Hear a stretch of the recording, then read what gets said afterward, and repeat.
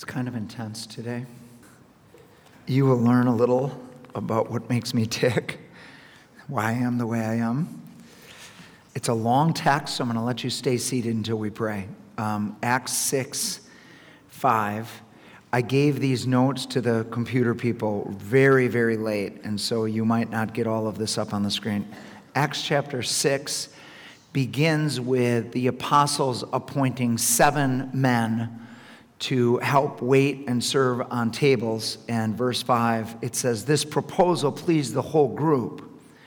They chose Stephen, a man full of faith and of the Holy Spirit. So Stephen is the first of 7. We're going to talk about that text. We're going to talk about Philip next week, and then we'll talk about all of what went on in Acts 6. But in verse 8, now Stephen, a man full of God's grace and power, performed great wonders and signs among the people. Opposition arose, however, from the members of the synagogue of the freedmen, as it was called, Jews of Cyrene and Alexandria, as well as the provinces of Cilicia and Asia, who began to argue with Stephen. But they could not stand up against the wisdom the Spirit gave him as he spoke. Then they secretly persuaded some men to say, we have heard Stephen speak blasphemous words against Moses and against God. So they stirred up the people and the elders and the teachers of the law. They seized Stephen and brought him before the Sanhedrin. They produced false witnesses who testified, this fellow never stopped speaking against this holy place and against the law. We have heard him say that Jesus of Nazareth will destroy this place and change the customs of Moses handed down to us. All who were sitting in the Sanhedrin looked intently at Stephen, and they saw that his face was like the face of an angel. Then he starts preaching. He preaches one of the longest sermons in the New Testament, Acts chapter 7. And then this is at the end of the sermon. He says this, starting in verse 51. You stiff-necked people, your hearts and ears are still uncircumcised. You are just like your ancestors. You always resist the Holy Spirit. Was there ever a prophet your ancestors did not persecute? They even killed those who predicted the coming of the righteous one. And now you have betrayed and murdered him. You who have received the law that was given through angels but have not obeyed it. When the members of the Sanhedrin heard this, they were furious and gnashed their teeth at him. But Stephen, full of the Holy Spirit, looked up to heaven and saw the glory of God and Jesus standing at the right hand of God. Look, he said, I see heaven open and the Son of Man standing at the right hand of God. At this, they covered their ears, and yelling at the top of their voices, they all rushed at him, dragged him out of the city, and began to stone him. Meanwhile, the witnesses laid their coats at the feet of a young man named Saul. While they were stoning him, Stephen prayed, Lord Jesus, receive my spirit. Then he fell on his knees and cried out, Lord, do not hold this sin against them. When he had said this, he fell asleep. Would you stand with me in honor of God's word? And we're going to just pray for his help here.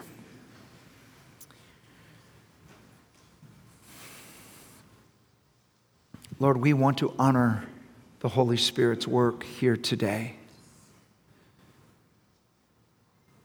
We want you to come and speak whatever needs to be spoken. We are asking you to burn out every religious spirit that would hold us, every spirit of control that would deceive us. Wash us, cleanse us, and fill us.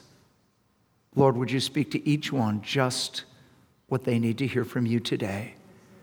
We will give you all the praise and all the glory for it. In Jesus' name, amen. Amen. You may be seated. So the title of the message is Honoring the Holy Spirit.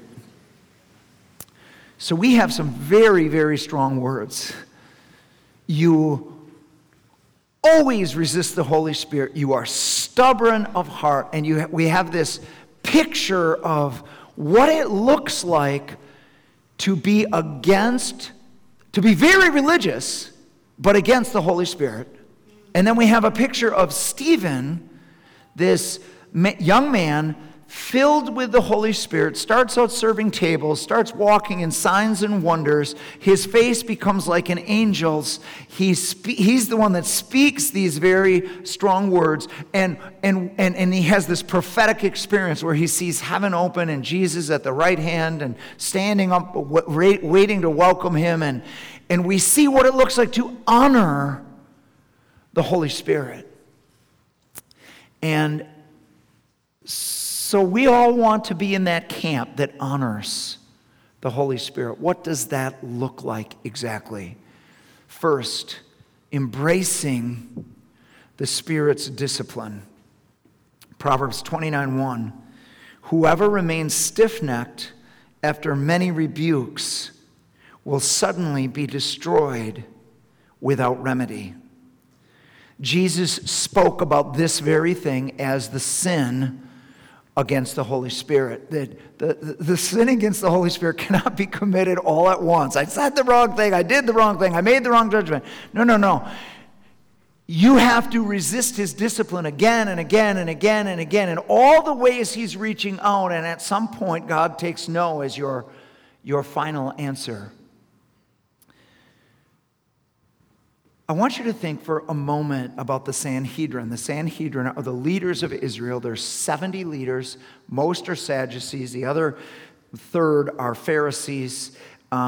Two different groups that were leading Israel. I want you to think for a moment about the Spirit's work in them. They are the ones that crucified Jesus. So they've already seen and kind of pushed for and set up this trial of Jesus. They've already seen Jesus and what happened there. And that's number one. And so then the early church starts and they're given this miracle. This guy that was 40 years old, crippled from birth, is miraculously healed. Peter and John are brought before the same group, the same Sanhedrin, and they speak with such confidence and such authority, and these guys are astonished by their confidence because they're uneducated and unschooled men. And then they remember, oh my, these are the ones that were with Jesus. And they see this miracle, they see this confidence, and it's all connected to Jesus. And at that point, they rebuke them and say, stop teaching in his name, go, leave. And so they leave, they go back, they have this prayer meeting, and not long, and they're praying for boldness, they're praying that signs and wonders would be done through Jesus. And sure enough, the next chapter, signs and wonders are being done by the apostles. And Sanhedrin arrests them again, and now they've arrested all of the apostles. They're all in jail at the same time. All of the 11, original 11, and the 12th that was added in. During the night before the trial, an angel lets them out of prison, and so the next morning the guards go to let them out, and they're not there anymore. And then somebody says, "Oh, those guys are preaching at the temple." And so once again, they're brought before the Sanhedrin, same group, and these guys have seen a lot of stuff. And this time, once again, it's all brought up about Jesus, and you guys killed Jesus, and they get enraged, and they do want to kill them then. And Gamaliel stands up. He's the top guy. He's Josephus, who writes at that time, says he was the most respected rabbi of that time. He stands up and says, "Watch out! Watch out! If what they're saying is not of God, it is going to fizzle out on its own without you doing anything. But if what they're doing is God, you will actually be fighting against God. You guys need to be very, very careful." And so they don't stone them. They flog them. They warn them again, don't speak in his name anymore. And now we have Stephen. Not one of the original apostles, just a guy. And he is brought before this same group. I want you to think of God's love for people and God giving these guys witness after witness after witness. And Stephen is brought before him, and they make these accusations against Stephen that are almost identical to the accusations that were brought against Jesus. And then Stephen starts this. They're accusing him of being against Moses and being against the temple. And then Stephen's face turns like an angel's face right in front of them. They see the glory of God on him. And Stephen starts speaking this message, which we'll get into in a while. But they see this. And then they receive these words from Stephen that are some of the strongest words in the New Testament. Why do you always resist the Holy Spirit? You are being stubborn in your heart. These are boom, boom. And Pastor Tom, I don't think that Jesus would ever speak like that. Oh, he said almost the identical words in Matthew chapter 23. Jesus had nothing but tenderness toward sinners and people that were honest, but against the religious spirit, he came like dynamite. Why? Because he loves them. He wants to blast them out of it. They're stuck in something, and they're so sure they're right that they need it's a blast. And then Stephen has this prophetic experience and says, I see heaven open, I see Jesus, and they literally cover their ears and start screaming.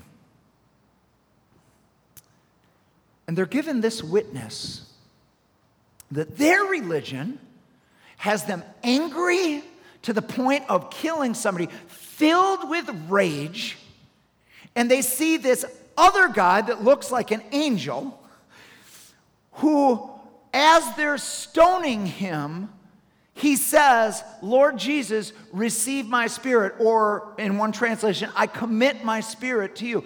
Very much like Jesus saying, Father, I commit my spirit to you. And then saying almost the exact same words of Jesus. He says, don't hold this against them. Jesus said, Father, forgive them. They know not what they do. They are seeing Jesus, again, now in one of his disciples. They are seeing the work of the Holy Spirit in a human being. This is the Holy Spirit speaking in many, many different ways to the same group of people who are resisting the Holy Spirit. And then he's got one last one.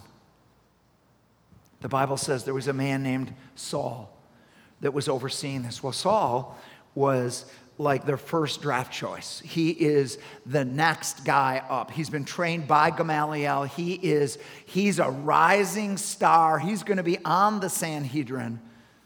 And to top it all off, God converts Saul and makes him the Apostle Paul. What a sign. The greatest sign and wonder you're ever going to see is a person that changes in front of you. That is the Holy Spirit speaking to you. That is God's message to you. When you see people change that don't change, and you see their lives change, that is a message from the Holy Spirit. Be responsive to the Spirit's discipline. Here is his progression. First, he will speak directly to your heart. He will speak, the Bible says in Hebrews chapter 3, that when the Holy Spirit speaks to your heart, when you hear his voice, do not harden your heart. When the Holy Spirit is immediately addressing you, you have to make a choice. You have to make a choice. You don't have any, you can't stay neutral when the Holy Spirit speaks. You either have to respond and become softer or harden yourself and justify your sin, make excuses for yourself. When the Holy Spirit is addressing something, there has to be a response. You can hear 100 sermons, 100 things, but when the Holy Spirit himself is speaking, you either have to harden yourself or respond to it. And that's his number one way that he wants to change your life, is just him speaking to you. And you gaining this It's about relationship. This is how parents want their kids to change. Listen to me. Just listen to me.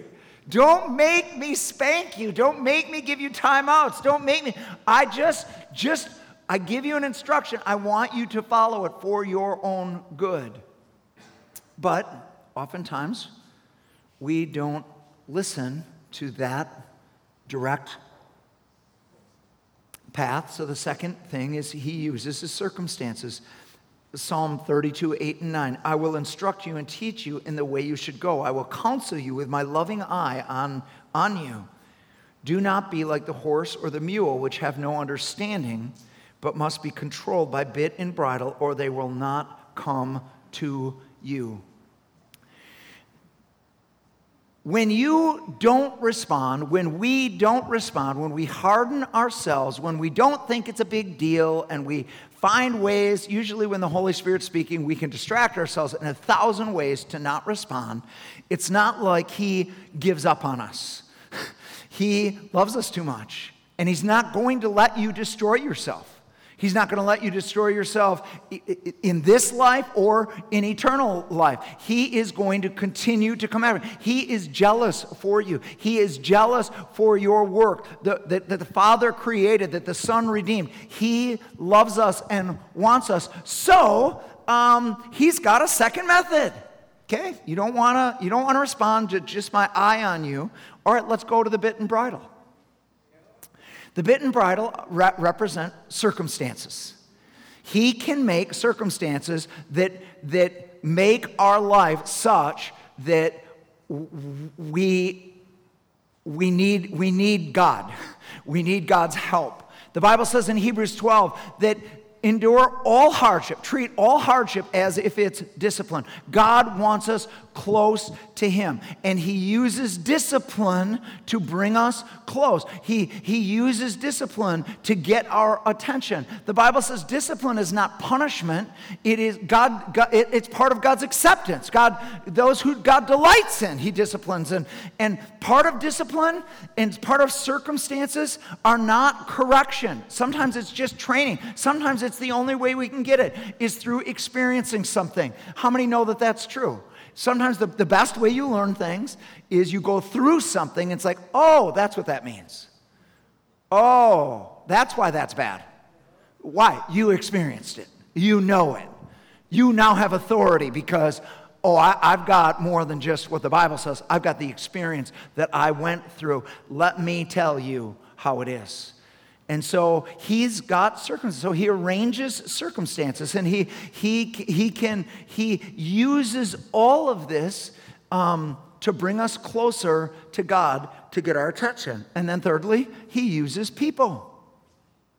When lives change around you, when God is working in others and they speak to you, that is God speaking. That is God using a voice. Sometimes that voice comes from up front.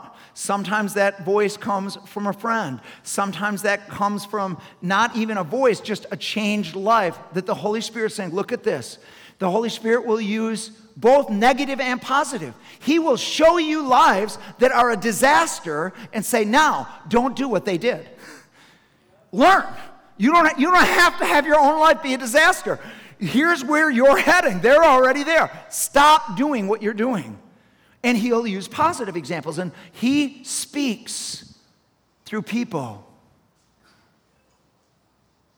Don't keep resisting the Holy Spirit.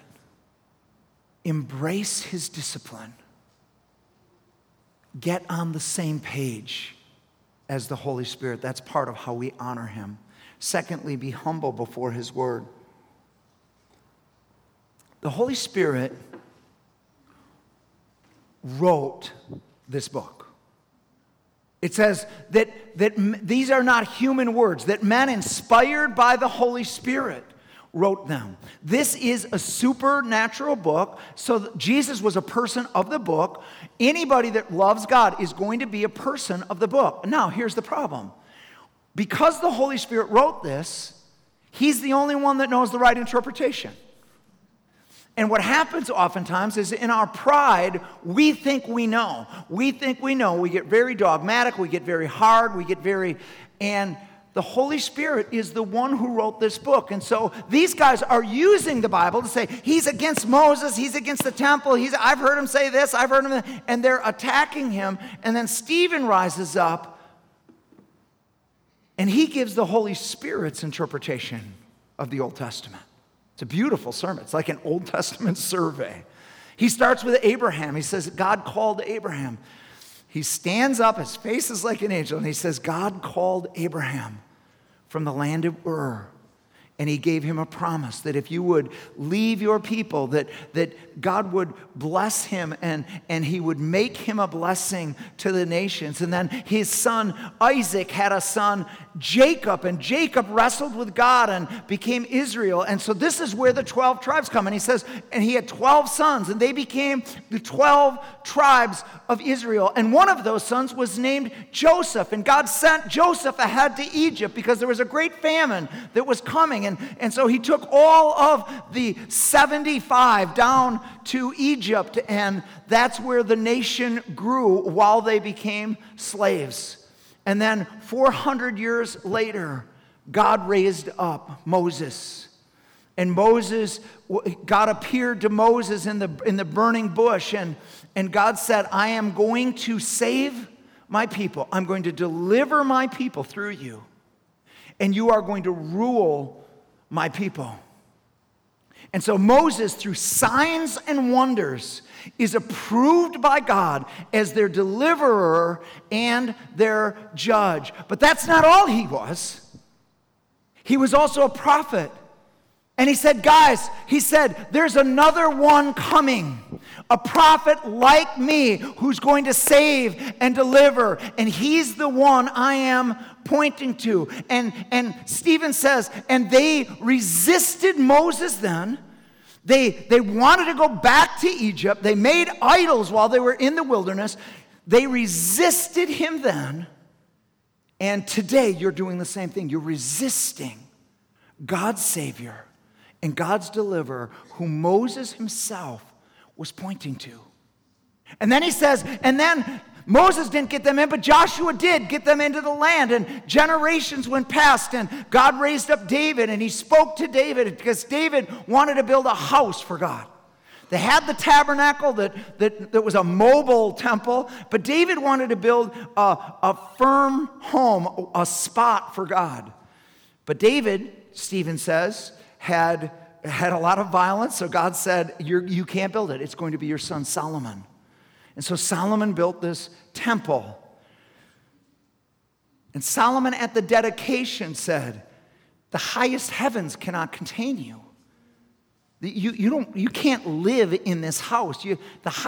We can't contain you. We can't control you by a house. The highest heavens can't hold you. But this will be your place of sacrifice. And this will be your place where we offer and make things right with you. And then he quotes Isaiah 66. He says, as the prophet said, and I'm going to read it to you. Isaiah chapter 66, 1 and 2. This is what the Lord says, heaven is my throne, and the earth is my footstool. Where is the house you will build for me? Where will my resting place be? Has not my hand made all these things? And so they came into being, declares the Lord.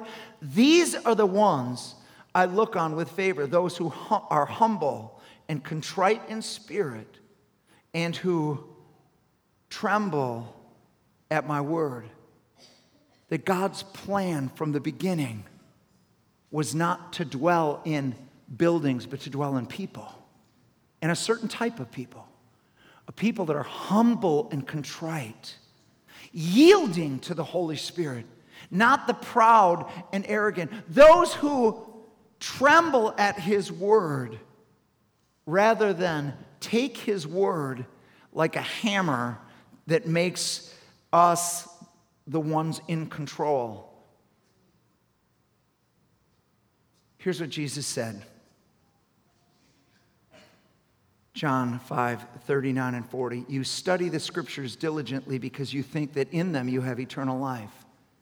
These are the very scriptures that testify about me, yet you refuse to come to me to have life.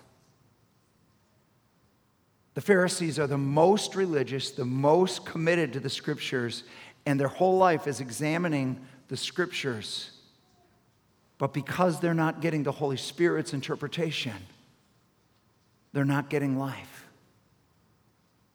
These very Scriptures speak of me. The purpose of the Scriptures is to turn us to Christ. And you guys think this is the answer, and this has the answer, but you're resisting the Spirit who wrote them. Let me tell you something about the Bible, guys. If it doesn't produce life in you, if you're dead inside, you're not right. I don't care how many verses you know. I don't care how strong your argument is. If you're dead, you're not right. Well, you're dead right. No, if you're dead, you're not right. The Spirit, when we read this through the Holy Spirit, the purpose of the Scripture is to bring life to us. So I'm very concerned today because there are lots of voices in America right now, lots of voices on the internet, and I want to speak of two of the voices. One of them is Spirit-filled people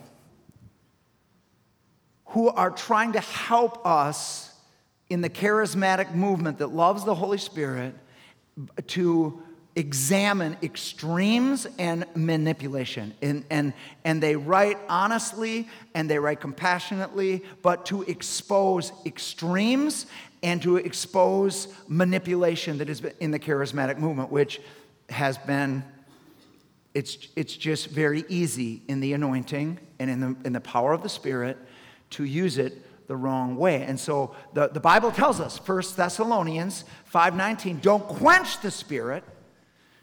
Don't by despising prophecy. Prophecy is anything that God's doing right now.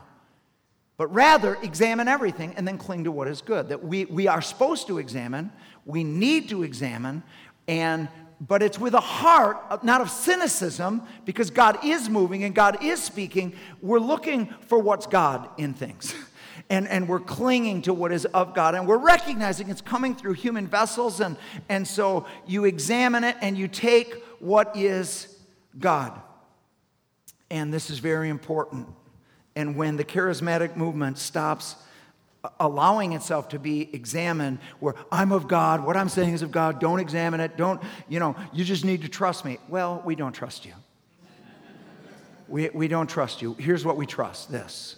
The Holy Spirit gave us this book, and the Holy Spirit will never contradict himself where something present is happening that contradicts what's in here. Well, there's a second voice on the internet. I'm very troubled by it. And this is people that are cessationists. They do not believe that miracles still happen or that the gifts of the Spirit happen, that there aren't tongues today, there aren't healings, but they cleverly disguise that their theology is cessationism, and what they use their platform for is to attack any charismatic leader today, men or women, and just call them false prophets. They're false church, false prophet, false. And why are they so sure they're right and so sure they're false? Listen, if you start with there can't be miracles and there can't be gifts of the Holy Spirit, then anybody that has gifts or miracles has to be false. And so there's this great boldness on them to announce false, and it poisons the thinking of the body of Christ.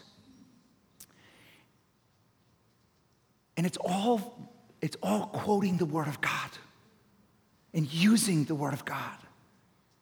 Listen, if you're so sure that you got the right interpretation of the Bible, my interpretation of the Bible is the right interpretation. Listen, could we have a little humility? If Paul said that he saw in part, is it possible that you see in part? Is it possible that you don't have a right to comment on everything that you haven't experienced? That you're not the one that's supposed to judge every leader and every...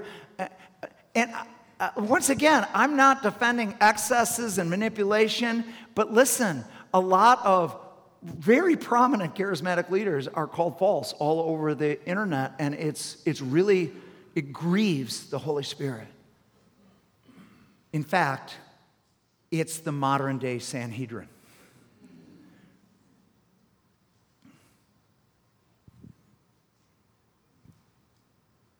So sure they're right, but dead inside. When your whole ministry is to criticize other people, how many know that's problematic? That's just a problem. Don't we all have enough on our own plate?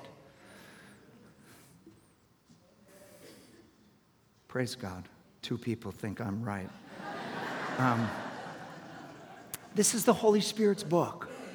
We must be people of the Word, but we also need to approach it with tremendous humility. One of the sayings that we have here is from the early fathers. In essentials, unity. And the most of what we share with but we share a lot more with other believers than we disagree with. In non-essentials, liberty. Give people freedom to think a little differently than you about this, that, or the other thing. And in all things, charity. Now, it should just be assigned to you. When you're really, really mean and filled with anger and rage, and the charismatic people you're criticizing are filled with joy and love and peace, anyway, whatever. Okay. Point 3. We're almost done. No, we're not. Be unashamed of his presence.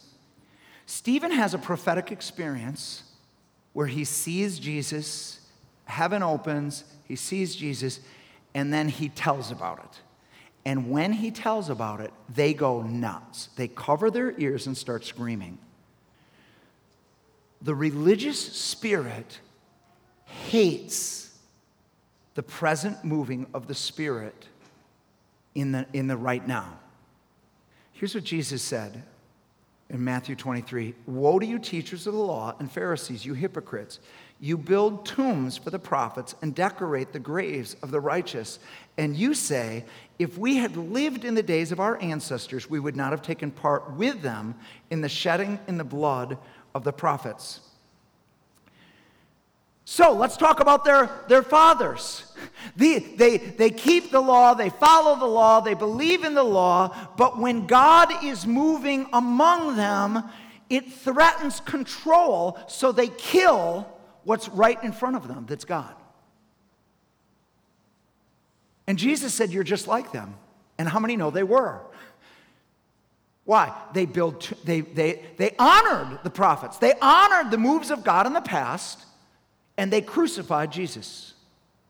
The religious spirit absolutely resents God moving right now. Why? Control. The issue is control. See, if it's just God in the past, and I could just remove God from now to the past, and I can honor the past and keep in control today. But if you bring God into the present, I have to humble myself. I have to change. I have to acknowledge that he's here. I have to make a response. But if I can put it all in the past, I can retain control. It's called a religious spirit. All of us will choose between image and anointing. 2 Samuel 6:16. As the ark of the Lord was entering the city of David, Michal, daughter of Saul, watched him from a window. And when she saw King David leaping and dancing before the Lord, she despised him in her heart. Verse 20. When David returned home to bless his household, Michal, daughter of Saul, came out to meet him and said, how the king of Israel has distinguished himself today, going around half naked in full view of the slave girls of his servants, as any vulgar fellow would do. David said to Michal, it was before the Lord who chose me rather than your father or anyone from his house when he appointed me ruler over the Lord's people Israel. I will celebrate before the Lord. I will become even more undignified than this, and I will be humiliated in my own eyes.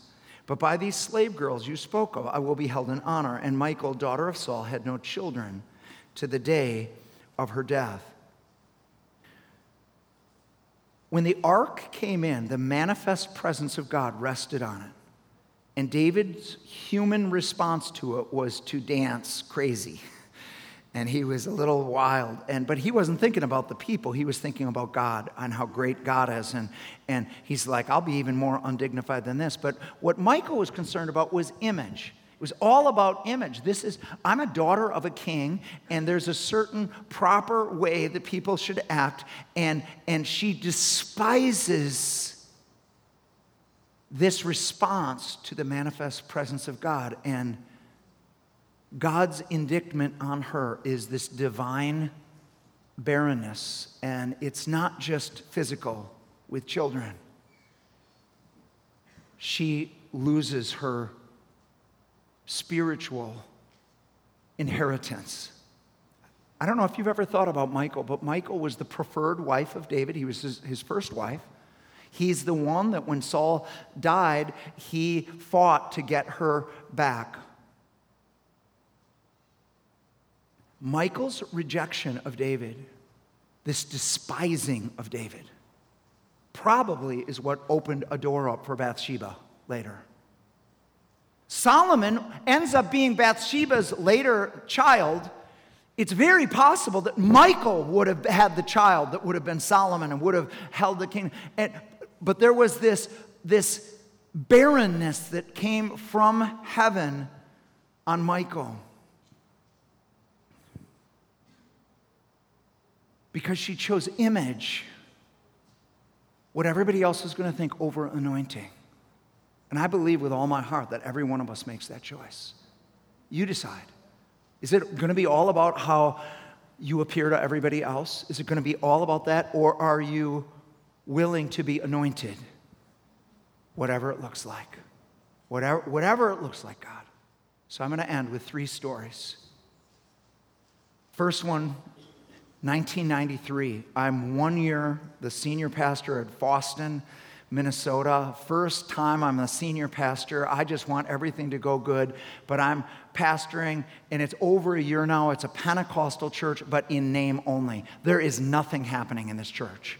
And it doesn't disturb the people. We go in, we go out. I say a few things, we go out. Nice message, Pastor, and just life is going on, and there's no life. And so I hear about this guy from South Africa who's leading revivals everywhere, and everywhere he goes, things are happening. And so he had come to Breckenridge. Actually, Derek was at the church when this guy was there, and revival broke out in Breckenridge, and so I brought this guy named Robert Fisher to Montevideo, or to Foston. And he could only do 1 service.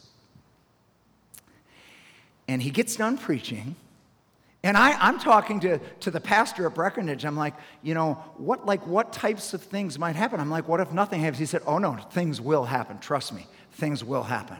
I'm like, okay, let's just see. We need things to happen. We need something to happen. So he gets done preaching. He has us all stand, and he says right now, the Holy Spirit is touching right now a few of you, and all of a sudden I just feel this weight come on me, and I'm like, boom, and I'm barely standing. He said, I want those people to come up, and it was me and 2 other people, and I'm right here in our sanctuary. I'm right between the front pews, and he puts a finger on me, and I go over, and I'm laying on the ground, and I can't move. And while this is happening, he prays for the other 2. They go over, and then people just start coming, and all over our church, it's like a hospital ward, up and down the aisles. People, one of our deacons fell over, and there was no one there to catch him, and he bounced twice. His head bounced twice on the floor, and he never felt a thing. He said he was just in the arms of God. But his poor 3-year-old son came over, thought his dad had died. I mean, his son is just watching him. So this is happening all over the church, and it gets to the end of the service, and there I'm laying, and I'm like, Lord, I need to dismiss the church right now. I'm the pastor. I give the invitation to tonight, and I can't move. And the only words I hear is, let go of control. Let go. And so Robert himself dismisses the service, And now I'm supposed to be out there saying goodbye to people, and there I am. And everybody leaves. And I'm not sure what happened until that night. This was the single most powerful service we had that Sunday night. That Sunday night, it was like a hymn sing, but people wanted to testify. And one after another said what God did that morning and what God awakened in them and what they got free from. And they remembered the joy of their salvation and testimony after testimony after testimony after testimony after testimony. And I'm like, oh my, we're going to have revival here. And then that week, one of the ladies that had got prayed for, who didn't come Sunday night, but she had been prayed for and fell over, said that it was the devil. And it wasn't just anybody. It was a deacon's wife, and she was also the mother of our main worship leader. So this is very problematic. And my thought was, well, he's not going to be here next week. And so we'll just clean this up. And so we did. Church was fine. Went right back to how it had been. Fast forward to 1996. 9 of us go down to Toronto. The Toronto Blessing at this time has broken out. And we go down there, and it's crazy. And people falling, laughing, shaking, crying. It's all happening, and it's startling. And in our group, everybody had experienced at least one of them. We couldn't make fun of anything because we had experienced it all. And we're on our way back, and I'm just asking God, I'm like, God, your people are sheep, and sheep don't do well when they're afraid. How can all of this scary stuff be you? And I read the book by the pastor, John Arnott, who was there, and I read the whole book, and I just wasn't satisfied. I said, God, why are you doing it like this? And the verse came to me, Luke 11:13. Luke 11:13 says, if you being evil know how to give good gifts to your spirit, or good gifts to your children, how much more will the Father give the Holy Spirit to those who ask? And the tense is ask and continue to ask. This is more than one gift. And one sentence comes to me. Here's the sentence. You, and I know it's not just me, it's leadership in America. You have tried to keep my people safe through control, and you've taken the surprise out of church.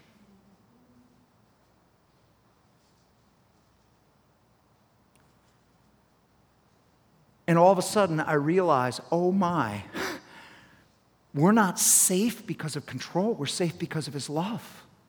What Jesus says is, he said, if your son asks you for bread, you don't give him a stone. And if he asks you for a fish, you don't give him a scorpion. And you are evil. How much more will the Father give good gifts? Matthew and the Holy Spirit, Luke, to those who ask him and continue to ask him. And it just happened that I have gifts for my kids. My kids are all little at the time. I get gifts for all of them, and the reason why they're safe is not because they know what's in it. They're gonna all close their eyes, and I'm gonna put the gift on their lap, and they're safe because of who's giving it to them. We're safe because of the love of God. We need to allow the Spirit to work. We need to allow the Spirit to engage us. So here's the last story. 4 months later, I'm speaking at a DTS in West Africa, Benin, West Africa. And I've been asked by a good friend, and it's on the Mercy ship, and there's, 40 or 50 young people from all over the world, but it's a hospital ship. So there's about 300 on the ship, and the guy that invited me is very excited because he said, Don Stevens is on the boat this week. Don Stevens is the head of all of Mercy Ship. Don Stevens is here, and we want you to speak on Thursday night to the whole ship. And I'm like, wow, Don Stevens, this is amazing. I want to make a good impression on Don Stevens. And so the first night, it's on holiness. The week is on holiness, and the first night is just great. I'm so happy with my message, so happy with their response. I'm engaging. I like this. I want to be invited back. I mean, this is nice. But there's a problem. And the problem is the next morning I'm speaking on the presence of holiness, and it's about the Holy Spirit. And the plan is that I would pray for people at the end. And that's where we had gotten in trouble in at church, because after we got back from Toronto, God started moving in amazing ways, and we would go to pray for people, and they just fall over and experience God in a number of dynamic ways. Our youth group was on fire, and there was this group in the church that thought it was the devil and were trying to get rid of me, and they were meeting secretly, and it was just a mess. The whole thing was a mess. And that's the last thing I want to happen when Don Stevens is on the ship. So what I decided was, no problem. I know if I pray for people, we're going to be in trouble. So just won't pray for people. I'll give the message, just like I did the night before, and I'll do a general prayer, and we'll be done. And I'm just very content with that. And then I had jet lag, so I couldn't fall asleep. And I'm in the speaker's cabin, and they've got all these amenities, and so they got a VCR, and they've got a bunch of movies. And I'm like, I might as well pop a movie, and I'm exhausted. So I put in this movie called Dead Poets Society, and it's about John Keating, who played by Robin Williams, and he's this professor that comes into this very, very straight-laced, traditionalist, high-end Eastern university that you have to wear a suit to class. It's in the late 50s, and it's very straight and narrow, and this is how you do it. And John Keating does not fit in the system.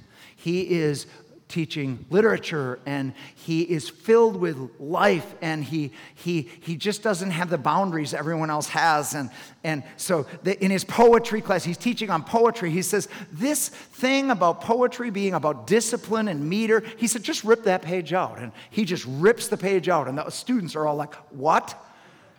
He says, I said rip it out. I want everybody, and they're like, ugh. They rip it out, but they catch the fire. Poetry's about the heart. Poetry's about it's about talent. It transcends the mind, and he tells about how they had a group when he was in college called the Dead Poets Society, and they would read poetry to each other, and then they would write poetry and try to win women with poetry, and all of these students come alive, and all of a sudden they've got their own little society, and they're meeting at night in the middle of the night, and they're reading poetry to each other, and they're writing poetry and trying it out on each other, and they come alive.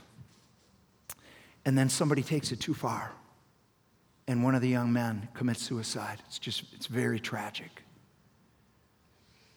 But the administration sees this is a chance to get rid of this guy. We have not liked him from the beginning. He hasn't fit from the beginning. We're going to get rid of him. So what they do is they line up all the young students that were in the Dead Poets Society, and they bring them in one at a time, and they've got this statement that makes John Keating responsible for that suicide. And they all have to sign it. If you don't sign it, you're kicked out. Your future is over. You're out of this university. So one by one, they go in, and they betray their favorite professor. Last scene of the movie. The new professor is there, and he has them turn to the page that's ripped out, and they're all like, well, that page doesn't exist, sir. And he's like, what? Anyway, John Keating comes to the door, and he peeps in, and he says, I'll come back later. He said, no. The professor says, no, get your stuff now. Just get your stuff and get out of here. So he goes back there to get his stuff. And the professors, or the kids that were in the Dead Poets Society, they're all just feeling it. They're just feeling their own betrayal. And so he comes back out, and one of the kids, his name is Todd Anderson, he can't stand it anymore. And he gets up on his desk like John Keating had earlier, reciting a poem, and he says, Captain, my captain. And the new professor's like, sit down, Mr. Anderson. Sit down. There will be consequences. He won't move. Captain, my captain. And just as the professor comes, another student gets up on his desk and says, Captain, my captain. And pretty soon there's 20 kids that are all standing, Captain, my captain. And right before John Keating leaves the room, he says, thank you, men. And he walks out. Now, while this is happening,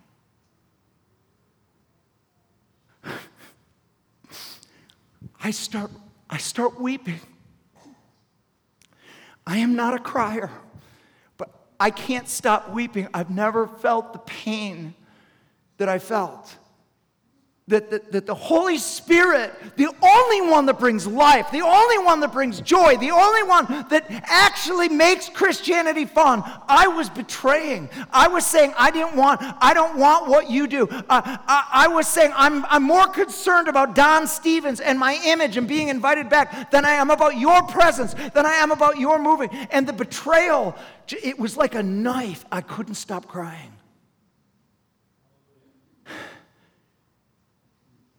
And it just became very clear. I didn't bring you here to give a couple messages.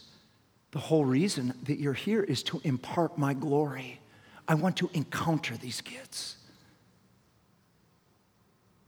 And I just said, God, please forgive me. I'm all in. I will never commit this betrayal again. I don't care what it looks like tomorrow. I will do whatever you want me to do. And that next morning, God moved in those kids. Thursday night, God was all over moving on the 300. It was powerful. And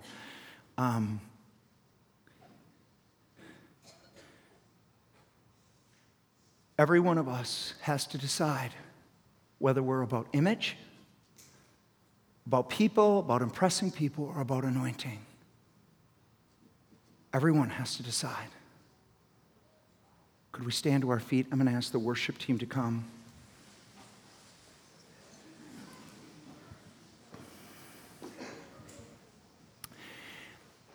Maybe you're here today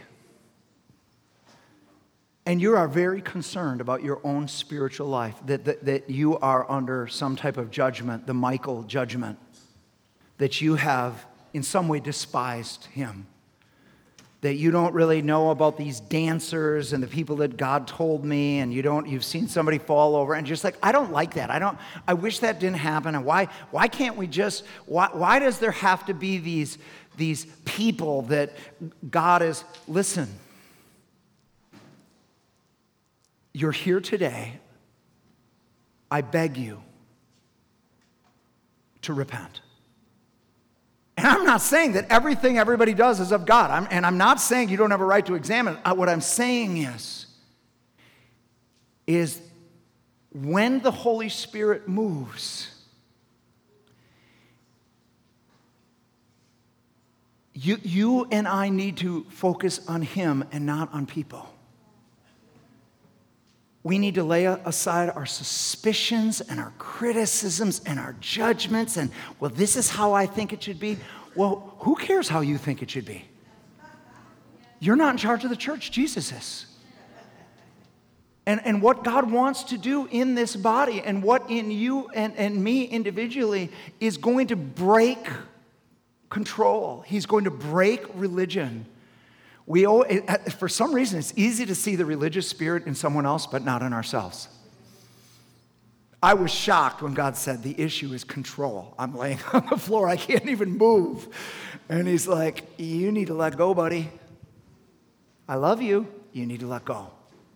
It's too much about you. So here's what I want to do. Would you close your eyes? Because this is between you and God. If you have despised in any way the moving of the Holy Spirit, or maybe been embarrassed by it, whether it be tongues or somebody dancing or somebody slain in the Spirit, and you just want to repent. You just want to repent. You feel like the Michael, that barrenness of Michael is kind of on you spiritually, and you don't want that anymore. You want that thing reversed. I want you to just open your arms before the Lord right now.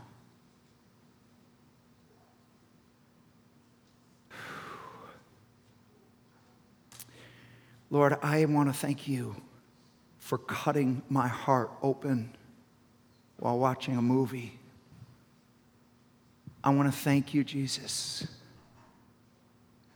for the Holy Spirit who brings life, who brings joy, who brings peace, who doesn't always stay in the boundaries that we would make for him.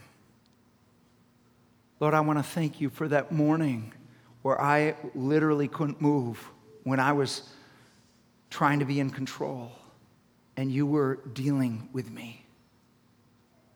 Father, I pray for every one of my brothers and sisters. We don't want to resist you, Holy Spirit. We don't want to be stubborn. We don't want to be against you. We want to respond to you.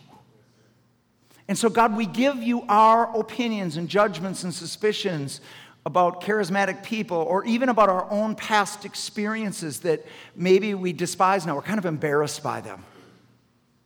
You know, that was kind of embarrassing. I don't ever want to put myself where I'm out there like that again. Please, God, we don't want to be barren individually. We don't want to be barren as a church.